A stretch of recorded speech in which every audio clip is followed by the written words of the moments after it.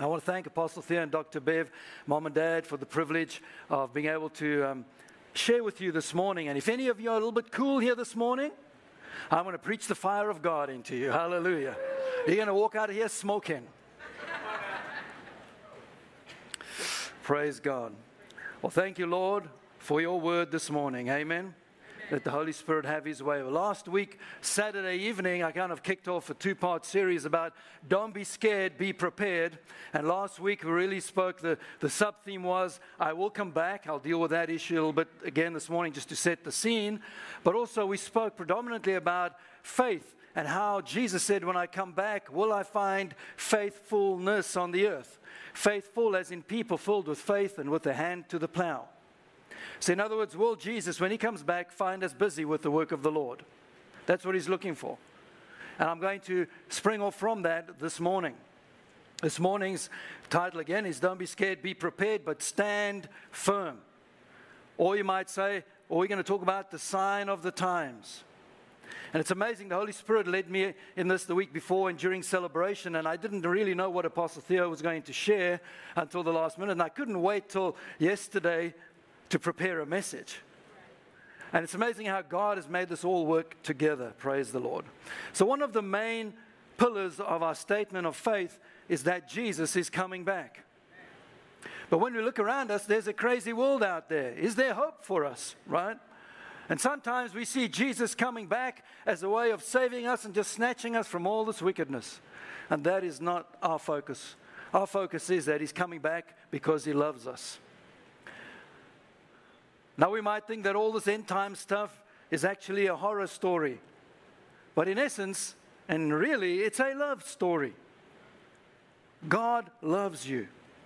Turn to the person next to you and say, God loves you. Turn to the other one and say, God loves you too. So does the Bible help us with all of this? It sure does. But we see that the whole of the Bible and everything that God spoke about with prophecy is all staging itself. And when you think about the end times, you probably think about wrath. You think about all the beast, the tribulation, the mark of the beast, 666. You think you're going to go to Walmart and you scan blip, blip, blip for your groceries and whatever the case, all of those things. And we get overwhelmed by that. But yet, the end times is preeminently about the love of God. And this is very evident in Scripture. Turn to the person next to you and say, God wants you to be prepared. Not scared. Turn to the other person and say, don't be scared. God's got this. Right. So let's kick this off. Let's go to our scripture. We spoke last week on John 14. Hear the words of Jesus, and He talks about Him coming back. He says, do not let your hearts be troubled. Hallelujah. I mean, it's good. But evidently, we can let our hearts be troubled. The choice is ours, right? Do not let your hearts be troubled. You believe in God, believe also in me. So if I have a message for you today, that if you are a Christian, you're on the winning side. In fact, I couldn't have better news for you if you are a believer. But if you're not a believer, I couldn't have worse news for you. Those who are watching online, God is for you, but we have to be believers.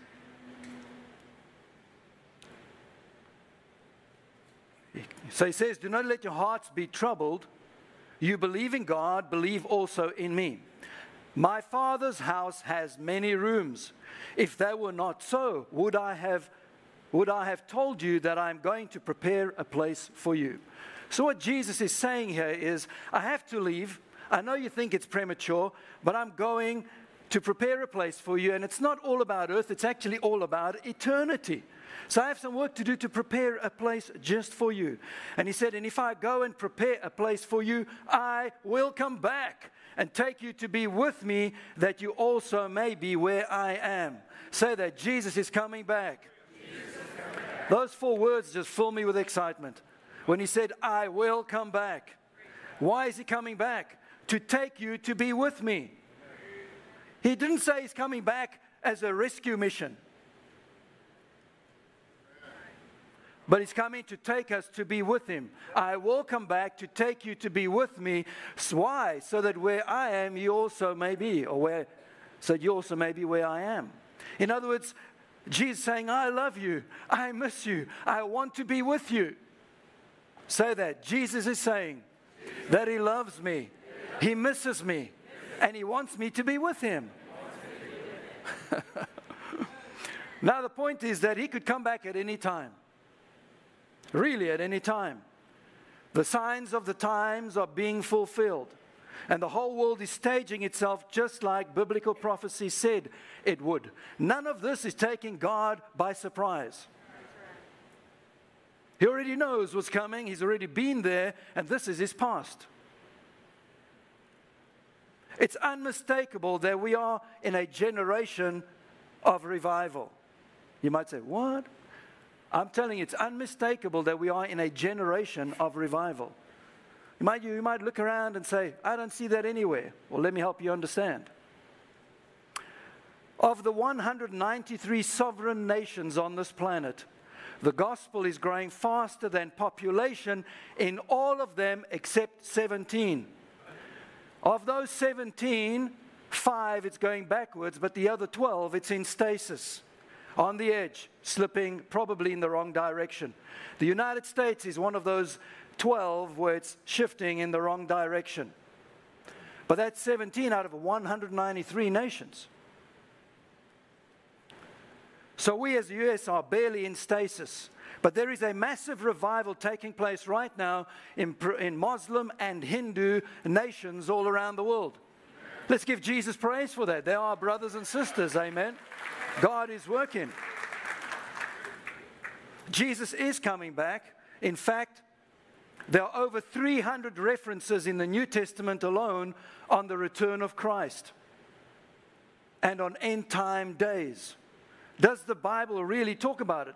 There's a massive part of the Bible that talks about the return of Jesus and the end of days. 216 of the 260 New Testament chapters, that's 83%, talk about Christ's return and the end times. 23 out of the 27 New Testament books, that's 85%, talk about Christ's return and the end of times. That's why it's important to study this. Why does the Bible give this subject of the return of Christ, Jesus coming back, and the end of days so much real estate? Because it's also the most dangerous time in human history. The craziness, the moral decay, the cultural shifts. The Bible says that many people going through these worldly cultural pressures to conform in these times, that it's going to be rough on them. But God wants us prepared, not scared. Say that. God wants me prepared and not scared. He wants us to be prepared, to be looking for Him and busy about His work, not scared about what the devil thinks is going to win. He's not winning. He's defeated. Jesus, in Matthew 24, says that the love of many will grow cold. Those are terrible words for me. To think that many that are fervent today, or think they're fervent, might not make it. But we need to be prepared, not scared. This is like a bride waiting for her groom. Jesus is coming back for a relationship, not an organization. Not just a church. He's coming back for a bride. The very first thing we do when we get to heaven, like this, is a marriage feast. There's a wedding and a celebration. Now, family, we are supposed to get ourselves ready for that wedding day. Now, have you seen a bride get ready for her wedding day? I just had one. So our eldest daughter married in August, and the other one's going to be in 2 weeks' time. I'm in the middle of it all. But a bride, when she's getting ready for that day, she's losing weight. She's looking at dresses, and it costs a load of money. Right? It's serious business. And we are supposed to prepare ourselves and be a church on a mission. We must take this seriously if we are to be the generation that will usher in the return of Jesus Christ.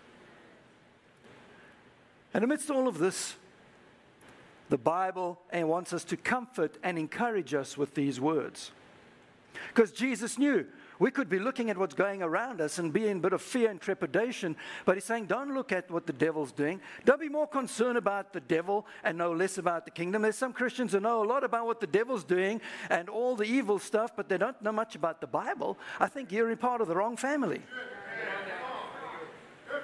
We need to know more about what God is doing and about the word than we do about the devil's work. Amen? If there's a major takeaway today, then it's this, that God loves you and He wants to be with you. Say that, God loves me and He wants to be with me. So let's go to 1 Thessalonians chapter 4. And Paul the Apostle addresses this end of days here, writing to the Thessalonians, us writing to us today. And in verse 15 he says, we tell you this directly from the Lord. So who does it come from? From the Lord. We who are still living when the Lord returns will not meet Him ahead of those who have died. For the Lord Himself will come down from heaven with a commanding shout, with the voice of the archangel, and with the trumpet call of God. Listen, let me tell you, everybody will know something's happened. This is not an in and out covert operation. This is fanfare and everything. I mean, everybody will hear it and see it. First, the believers who have died will rise from their graves. Then together with them, we who are still alive and remain on the earth will be caught up in the clouds to meet the Lord in the air. Now, the word caught up here is the Greek word harpazo, which means to snatch, to rapidly grab. And that's, in the Latin word, in the translation in Latin, is raptere, where we get the English word rapture. So the rapture, the word is not in Scripture, but the truth is. It's a rapid snatching away of God's family. Then we will be with the Lord forever. Say that, forever. Hallelujah. So encourage each other with these words. I mean, turn the person next to you and say this to them. Excuse me. Say this, I will be with the Lord forever. Turn to the other person and say, are you going to be there? Yeah. It's so encouraging to me that it's not about God defeating the devil, overcoming the Antichrist, defeat the enemies of God. Yes, all this will happen, but God's main motivation isn't some wrath, fury, and tribulation. God's main motivation is to be with you, is to be with me, is to be with us. He says, then we will be with the Lord forever. His main motivation is His love for you. Now listen, you have God's Spirit living inside of you. You're divinely created in the image and the likeness of God. Amen? I mean, there's this demonic thing going around, and people are pushing this crazy demonic idea that somehow we were just pond scum. And we crawled out the pond and grew a tail. And then we wiggled it so much that it fell off and we started walking on two legs. And we're covered with fur all over. And then the hair fell off, except on the head. And in Pastor Luke's case, all of it. So Pastor Luke. I mean, the devil wants us to believe that we're some kind of from goo to you through the zoo stuff, right? You know? We are not some mere beast. We are created in the image and likeness of God. You're God's child. Hallelujah. That's not who you are. You're a child of the Almighty. You came from God, and we're going right back to God to dwell with Him forever. Can I have an amen, someone? Amen. So the real story of the second coming is that Jesus wants you, and He wants to be with you. That's His main motivation. It's a celebration of a wedding, not rescue us from disaster. It's not even on His mind. That's taken care of. You are on His mind. We need to be encouraged with these words. And I want to share with you that there is revival happening around the world, and there's revival at Christian Family Church. Now I thank Apostle Theo that he outlined the major events from a geopolitical and socioeconomic point of view. We need to be prepared, but we must not be scared. We've looked at the why during the week, the what. And I'm trying to bring together this whole thing of when is this likely to happen, the second coming. There are two accounts of when Jesus will return. The one is in Matthew 24 and the other one Luke 21. And both of them are from the mouth of Jesus himself. You can read it in its entirety. There are many signs. Time won't allow me today, but I'm going to mention the high points. So let's read from verse 3. As Jesus was sitting on the Mount of Olives, the disciples came to him privately. Tell us, they said, when will this happen? And what will be the sign of your coming and of the end of the age? And Jesus answered, watch out that no one deceives you. So we can be deceived, all right? So he doesn't want us to be deceived. So he gave many signs, but here are some. And Jesus answered. He said, watch out that no one deceives you, for many will come in my name, claiming, I am the Messiah, and will deceive many. You will hear of wars and rumors of wars, but see to it that you're not alarmed. Such things must happen. Now, this is just the precursor. It's at the beginning of the end. Many generations have claimed that there have been many wars. I mean, First, Second World Wars. And there have been so many times when it was so tragic, people just thought, Jesus, save us. Right? These things have happened, but the end is still to come. Nation will rise against nation and kingdom against kingdom. And there'll be famines and earthquakes in various places. Again, we've had those before, and these could be signs in previous generations. But Jesus says, all these are the beginning of birth pains. So Jesus here likens the end times and how to read it, how to determine it. He likens it to pregnancy. Just like in pregnancy, you don't know the day or the hour unless you have a scheduled delivery. Now, Sonia and I, we've been pregnant 3 times, and she did all the hard work. Hallelujah. And out of those 3, not one of them was ever scheduled. So we didn't know the day or the hour. But I can tell you, there was a clear difference between her being pregnant 1, 2, or 3 months to when she was in her 9th month. I could see the time was ready. The sign was there, right? You know the time is getting close. And I submit to you that we are getting close. And I hope to show you enough evidence this morning that we are in the late 8th to 9th month of Jesus coming back. Jesus goes on in verse 36 of Matthew 24. He says, about that day or hour, no one knows. Not even the angels in heaven, nor the Son, but only the Father. So when you hear a person say, hey, I know when, the day or the hour, 1988, they wrote a book, 88 Reasons Why Jesus is Coming Back in 1988. 88 turned into 89, said we made a mistake. There are actually 89 reasons why Jesus is coming back in 1989. If he came back, we're in trouble, right? Okay, well, he didn't come back. No one knows except the Heavenly Father. But we can see the hour, we can see the times. And there are 2 major signs that we need to study today, 2 major categories to understand the times. The first one is the increase of wickedness, right? And the second one is the increase of the gospel. And here, let's go back to what Jesus says about this in Matthew 24, verse 9. So when the Bible talks about wickedness, it's saying that things are going to get much worse. It's going to get really bad. And Jesus says, then you'll be handed over to be persecuted and put to death, and you'll be hated by all nations because of me. Now, if we just closed the book and went home now, we'd all feel real bad, right? Praise God, there's always a but. The question is, are we as the modern day Christian church ready for this? I don't think so, personally. Are we ready to be mocked, hated, cancelled? I'm so grateful that our pastor, Apostle Theo, Dr. Bev, are preparing us to be prepared and not be scared. And Jesus continues, he says, at that time, many will turn away from the faith. That's so sad. Unfortunately, there'll be some who won't be able to handle it. And they will betray and hate each other. And many false prophets will appear and deceive many more. Because, Jesus says, because of the increase of wickedness, the love of most will grow cold. But the one who stands firm to the end will be saved. Turn to a person next to you and say, stand firm. Be prepared. Turn to the other person, say, stand firm. Be prepared. Paul addresses this when he writes to Timothy in 2 Timothy 3:1. He says, but mark this, verse 1. 2 Timothy 3, verse 1.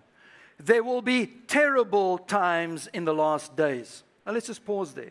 That word terrible is the same Greek word that is used to describe the demoniac in Gennesaret when Jesus went across and cast the legion of demons out of him. So it's truthfully translated saying, there will be demonic times in the last days. That is accurate. There will be demonic times in the last days. People will be lovers of themselves. That's kind of a definition of Instagram right there. People will be lovers of themselves, lovers of money, boastful, proud, abusive, disobedient to their parents, ungrateful, unholy, without love, unforgiving, slanderous, without self-control, brutal, not lovers of good, treacherous, rash, conceited, lovers of pleasures rather than lovers of God, having a form of godliness but denying its power. Having a form of godliness and denying its power. I'm so glad that we in this church make room for the Spirit of God to move. We don't deny God's power. Amen? Then he says this. He says, have nothing to do with such people. The Bible warns us to have nothing to do with this. But it's not that easy when you're living in the middle of it. Experts in the field of sociology, missiology, those who study missions, and historians all agree that the United States is in what they call late decadence right now. Decadence means in decay. We are decaying morally, and there has never been a society in history, listen carefully, there's never been a society in history that has recovered from the point that the United States is in currently. If we do recover, we will be the first in 5,000 years of recorded history. The deconstruction of the nuclear family, the gender confusion, sexual immorality, that the Bible calls all this degrading, how we're acting one towards the other, the breakdown of how God defines and sees sexuality. The Bible calls this degrading. The loss of respect for life. I mean, there's killing in the streets almost daily. Fighting for the right to kill the unborn. It's just decadence. And I'm not saying that. All these experts are. It's not only here, it's all around the world. And I heard this quote recently. I thought, this is so amazing. From the founder of Dubai, the late Sheikh Rashid from the House of Maktoum. He was once asked about the future of his country, and he replied, my grandfather rode a camel. My father rode a camel. I ride a Mercedes. My son rides a Land Rover. And my grandson is going to ride a Land Rover. But my great-grandson is going to have to ride a camel again. So they were perplexed and they said, why? Why is this? And his reply was, hard times create strong men. Strong men create easy times. Easy times create weak men. Weak men create difficult times. Many will not understand it, but you have to raise warriors, not parasites.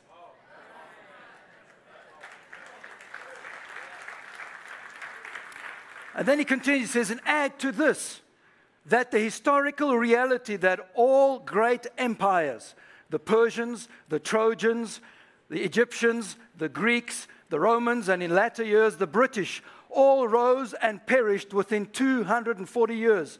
And they were not conquered by external enemies, but rotted from within. Amazing that today the United States is 246 years old. We're on the edge.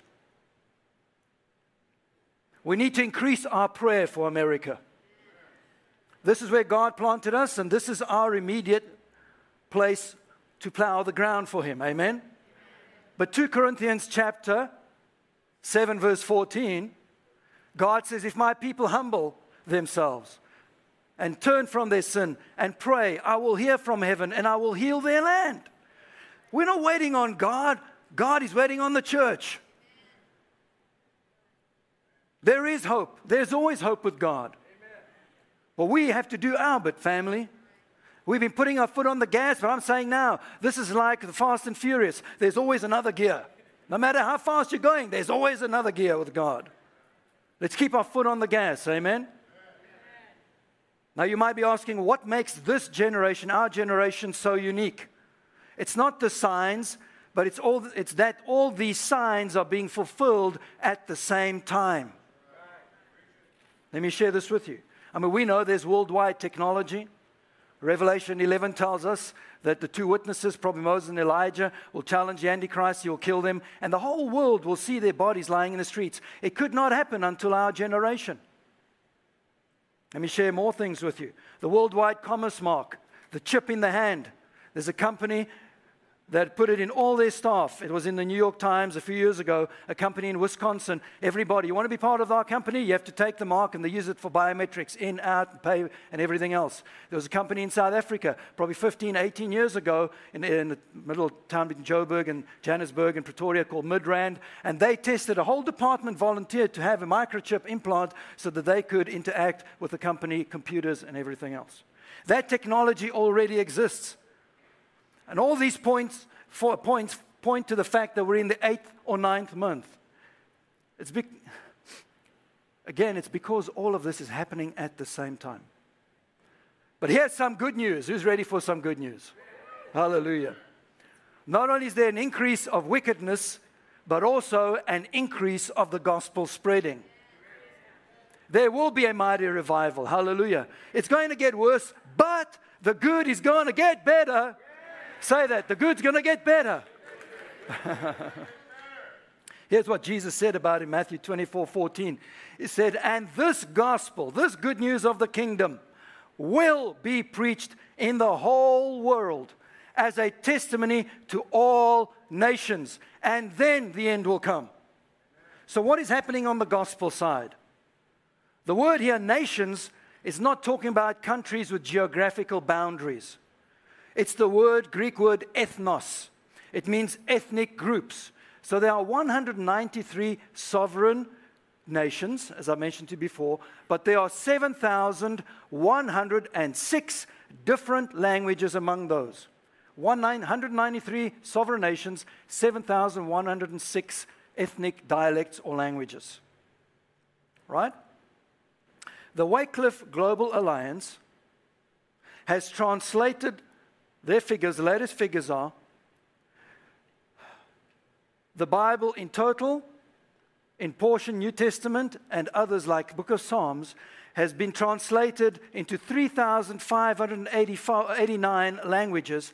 It covers, out of the 8 billion or so people on the planet, we can cover 7.14 billion people in their own language. 97% of the world's population has a Bible or some part of the Word of God in their own language dialect. Praise God. So if we can get it to all of them, the end will come. This is the first time in human history that has been a generation that has seen the spread of the gospel like the one we're currently living in. From the time of the cross, if I had to put it on a graph, some of you like facts and figures. Here's my graph, right? If from the time of the cross to 1970, the graph is relatively flat. From 1970 to 2020, the graph goes exponentially up. There have been more people saved in the last 50 years than in all the 1,970 years prior. Because in 1970, there were 1.2 billion Christians on the planet. In 2020, 2.6 billion. More than 1.4 billion were added. More than double what was first saved in the first 1,970 years. There's never been a generation that you and I are living in that has seen the gospel spread more than we have. Praise God for that. Let's give Him praise, family. And you know what? As Christian Family Church, we are directly involved in that. We are involved in North India, where there's so much persecution. People are being killed. Our brothers and sisters are being killed every day. The figures I had from about 10 years ago, that more than 250,000 Christians that are known of are being killed and persecuted and martyred every single year in Muslim and Hindu nations. We don't even know about that. But yet, as Christian Family Church, we are planting churches there. More than 1,300 churches that we, as an organization, plant. More than 70 Bible schools. And I don't know how many members we have, people that we affect. But God is working, and we have the privilege of being part of it. We're spreading the gospel in Cuba and throughout our city. And we just do what we need to do, and God does everything. If we just do our little bit, if I can do my thing, I'll just be a small hinge, because together we can all swing big doors.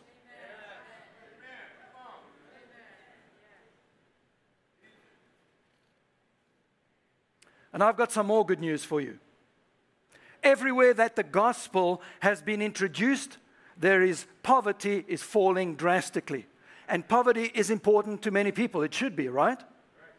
But be assured that the number one contributing factor to the decline of poverty is the gospel. I can prove it to you. In 1990, 52% of this world was in extreme poverty. Can you believe it? In 2017, 27 years later, 16% of the world was in extreme poverty. In the year 2022, 9.2% of the world is in extreme poverty, only 5 years later. And nearly 100% of the decline is in the areas where they have been newly Christianized, where the gospel has been spread, where the Bible has been introduced, missionaries have gone. That's where poverty is being diminished. Let's give Jesus praise for that. Now you might say, what of the remaining 9.2%? Well, of the remaining 9.2%, 90% of that, there are no Bibles, no churches, and no missionaries at this time. The curse is there. When the word comes, the curse goes. Here's another sign, verse 15 in Matthew 24.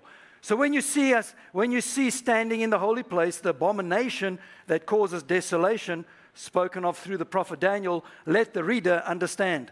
Now, we probably don't understand, so let me help understand here. The book of Daniel, 6 chapters on history, 6 chapters on end-time prophecy, right? And Daniel saw 490 years of future events, and it's referred to as the 70 times 7, 77s. Are you ready for this? 483 years of this has been fully and exactly come to pass, fulfilled in detail. Out of the 490 years, 483 of what Daniel prophesied has come to pass to exact detail. You can study it for yourself. But there are 7 years that remain. Do you know what those 7 years are? It's the tribulation. That's all we're waiting for now.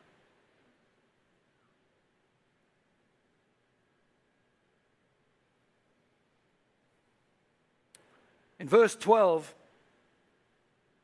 in Daniel 12, we read this. At that time, Michael, the great prince who protects your people, will arise. There will be a time of distress such as not happened from the beginning of nations until then. But at that time, your people, everyone whose name is found written in the book, that's the book of life, will be delivered. Multitudes who sleep in the dust of the earth will awake, some to everlasting life and others to shame and everlasting contempt. And those who are wise will shine like the brightness of the heavens, and those who lead many to righteousness like the stars forever and ever. Say, that's me. And God is saying those who spread the gospel will shine like stars in the heavens forever and ever and ever. There's a special reward for God's children that are purposefully going out there and spreading the gospel. And you know what? Every one of us is commissioned to do so. There are many other signs to do that, but he also talks about the increase of knowledge and traveling to and fro. You can read that. I can go to probably Houston now, fly to Atlanta, and be in Australia late tomorrow in 24 hours. We can travel anywhere. 100 years ago, you traveled 20, 30 miles, and that was it. But today, we can travel, and the Bible talks about coming and going, being rapid. It talks about knowledge increasing. In 1950, it probably took 24 years, 25 years up until then for knowledge to increase, every 25 to 50 years. From then onwards, it became once every 2 years. Now, scientists are saying that of today, knowledge seems to be increasing every 24 hours. The Bible spoke about the knowledge shall increase and multiply. All these things are coming together. Here in Daniel 12, verse 8, I heard what you said, but I did not understand what you meant. That's a good husband verse right there, gentlemen. I heard what you said, but I don't understand what you meant. So I asked, my Lord, what will come of all of this? In other words, how will this end?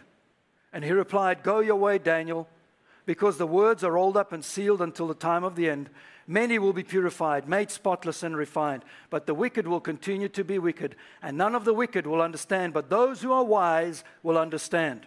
And you can read, then he goes on, talks about the tribulation, about 3.4 years and 3.6 years of time good and time real bad, right? You can read that. I need to move on a little bit with that. And he says, this is now what I want to land the plane on.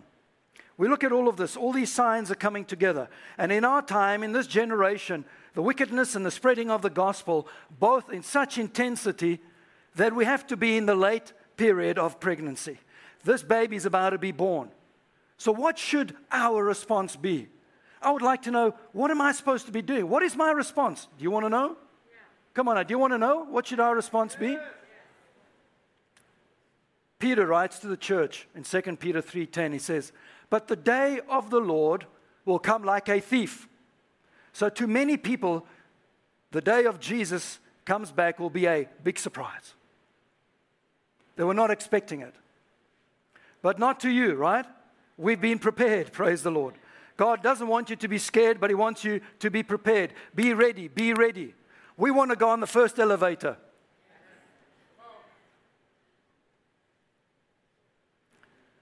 The heavens will disappear with a roar, the elements will be destroyed by fire, and the earth and everything done in it will be laid bare. Now you might say, Pastor, I've listened, and I don't know if I believe this. That's not going to change it.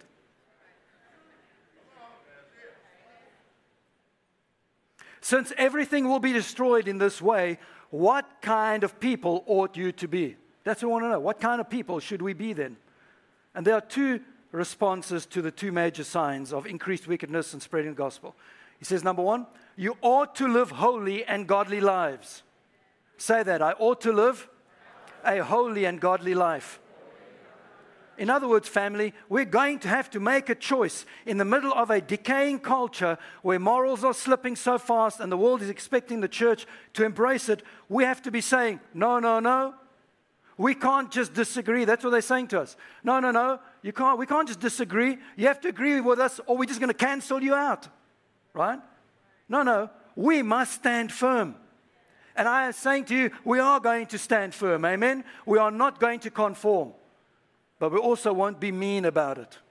Right? God didn't send us into the world to judge the world. He sent us to love the world. To show Jesus to them. Sin and the world's already been judged. It is all about showing them the hope of Christ. We're not to be mean about this, but we are not to compromise either.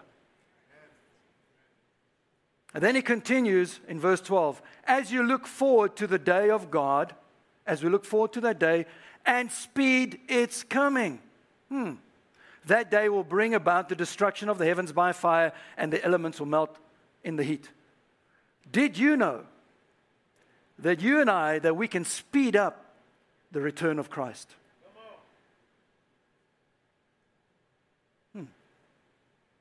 Did you know that Jesus is not only coming because He's waiting for more people to be saved? I can imagine in heaven, every day Jesus gets up, says, Father, today's the day. The Father says, Son, go get him. And he jumps on his horse. Now, this is not in the Bible. I'm imagining. On the horse, and he's just about to take off because he wants to be with you. If you read in Revelation 22, three times says, I'm coming soon, I've got my gifts to reward you with me, I can't wait to get them to you, you're my bride, I'm coming soon.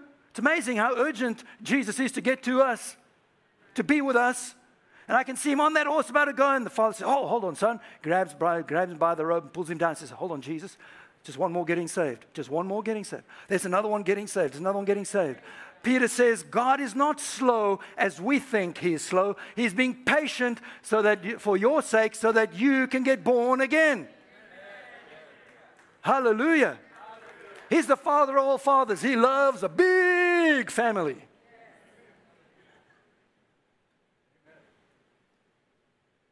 So what should our two responses be as we end this? Number one, follow God and not culture. We can't shift and bow to culture, family. If you do, you will take the mark, you will end up in the tribulation, and you might grow extremely cold to a point where you might not make it. Because the culture of the world will consume you totally. Don't follow the culture. Follow God. Turn to the person next to you and say, I must follow God. Number 2, make an eternal difference with our lives. This is what we're called to do. We're not called to be passive. We heard this week, we are called to go forth and occupy till I come. Jesus said, occupy until I come. Those words have not changed. We are to be on the offensive. We keep our foot on the gas. We are not buckling down, waiting to be rescued. We are forward. We're taking ground. We are moving. We're spreading the gospel. We're giving the word to all the different people. Poverty is leaving. Blessing is coming. We are moving forward. People are glorifying Christ. They're looking forward to it. The family of God is advancing in the earth. God says, I'm coming back for a glorious church, not one that's in the hole hiding and defending itself. Sorry, I just get excited about this. Hallelujah. In Acts chapter 1, verse 6, Jesus says,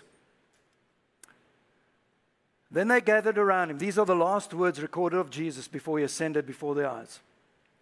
They gathered around him and asked him, Lord, are you at this time going to restore the kingdom to Israel?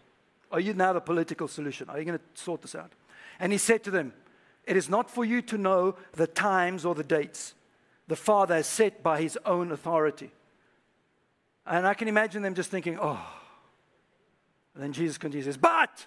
Oh, praise God, there's always a but. But Jesus redirects them. We can get so focused on the evil, we need Jesus to go, but. Change your focus.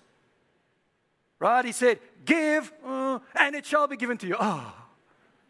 He always gives us a picture of the future. It's encouraging and comforting. He said to them, but you will receive power when the Holy Spirit comes on you, and you'll be my witnesses in Jerusalem, in all Judea and Samaria, and to the ends of the earth. In other words, don't be concerned about what's happening around and when I'm coming or not. I'm coming. You can see all the signs. It's in the last days. But be comforted, encouraged. The Holy Spirit's in you. I filled you with my power. Preach the gospel. Be busy. Be out there doing what we need to do. Promote the kingdom of Jesus. Don't sit back and wait. The one who received 1 talent and hid it in the ground did not promote. He suffered loss, was cast out, right? It's the ones that received the talent and did something with it that the Lord commended, promoted, and celebrated. So the 2 responses. 1, I don't have a carnal spirit. I have the Holy Spirit. Say that. I don't have a carnal spirit. I have a Holy Spirit in me. And then we're out there making a difference because we're going to witness to our city, to our state, to our nation, and to the world. Amen? Can I have an amen, someone? Amen. So how do we live? We live like Jesus is coming back tonight, possibly tomorrow. Be ready all the time. Don't be scared. But we strategize and plan our outreaches as if there's still a lot of time to be done. A lot of time to come. Because there's a lot of work to be done. But if we do our bit, make a difference where you are right now. And if you don't know what it is you're called to do, get on Growth Track. We'll help you discover the gifts, talents God's put inside of you so that you can be contributing and be fulfilled and know that when I get to heaven, my ladder was leaning against the right wall, not the wrong wall. We don't want to get to eternity and suddenly realize we believe the lie. We know we're believing the truth. Amen? Let's bow our heads. Father, Heavenly Father, we're so grateful to you. And we pray and ask you to help us to get ready. We want to be the end time generation who shines and shares your love and never compromises. Thank you for keeping us strong. We stand firm, Lord. The grace of God sustains us. And Lord, we won't be those who are asleep, but God, we are awakened by your scriptures. Thank you for guiding and directing us and showing us the urgency of the hour. You've given us the playbook on how we are to live in these last days. to be prepared to stand firm.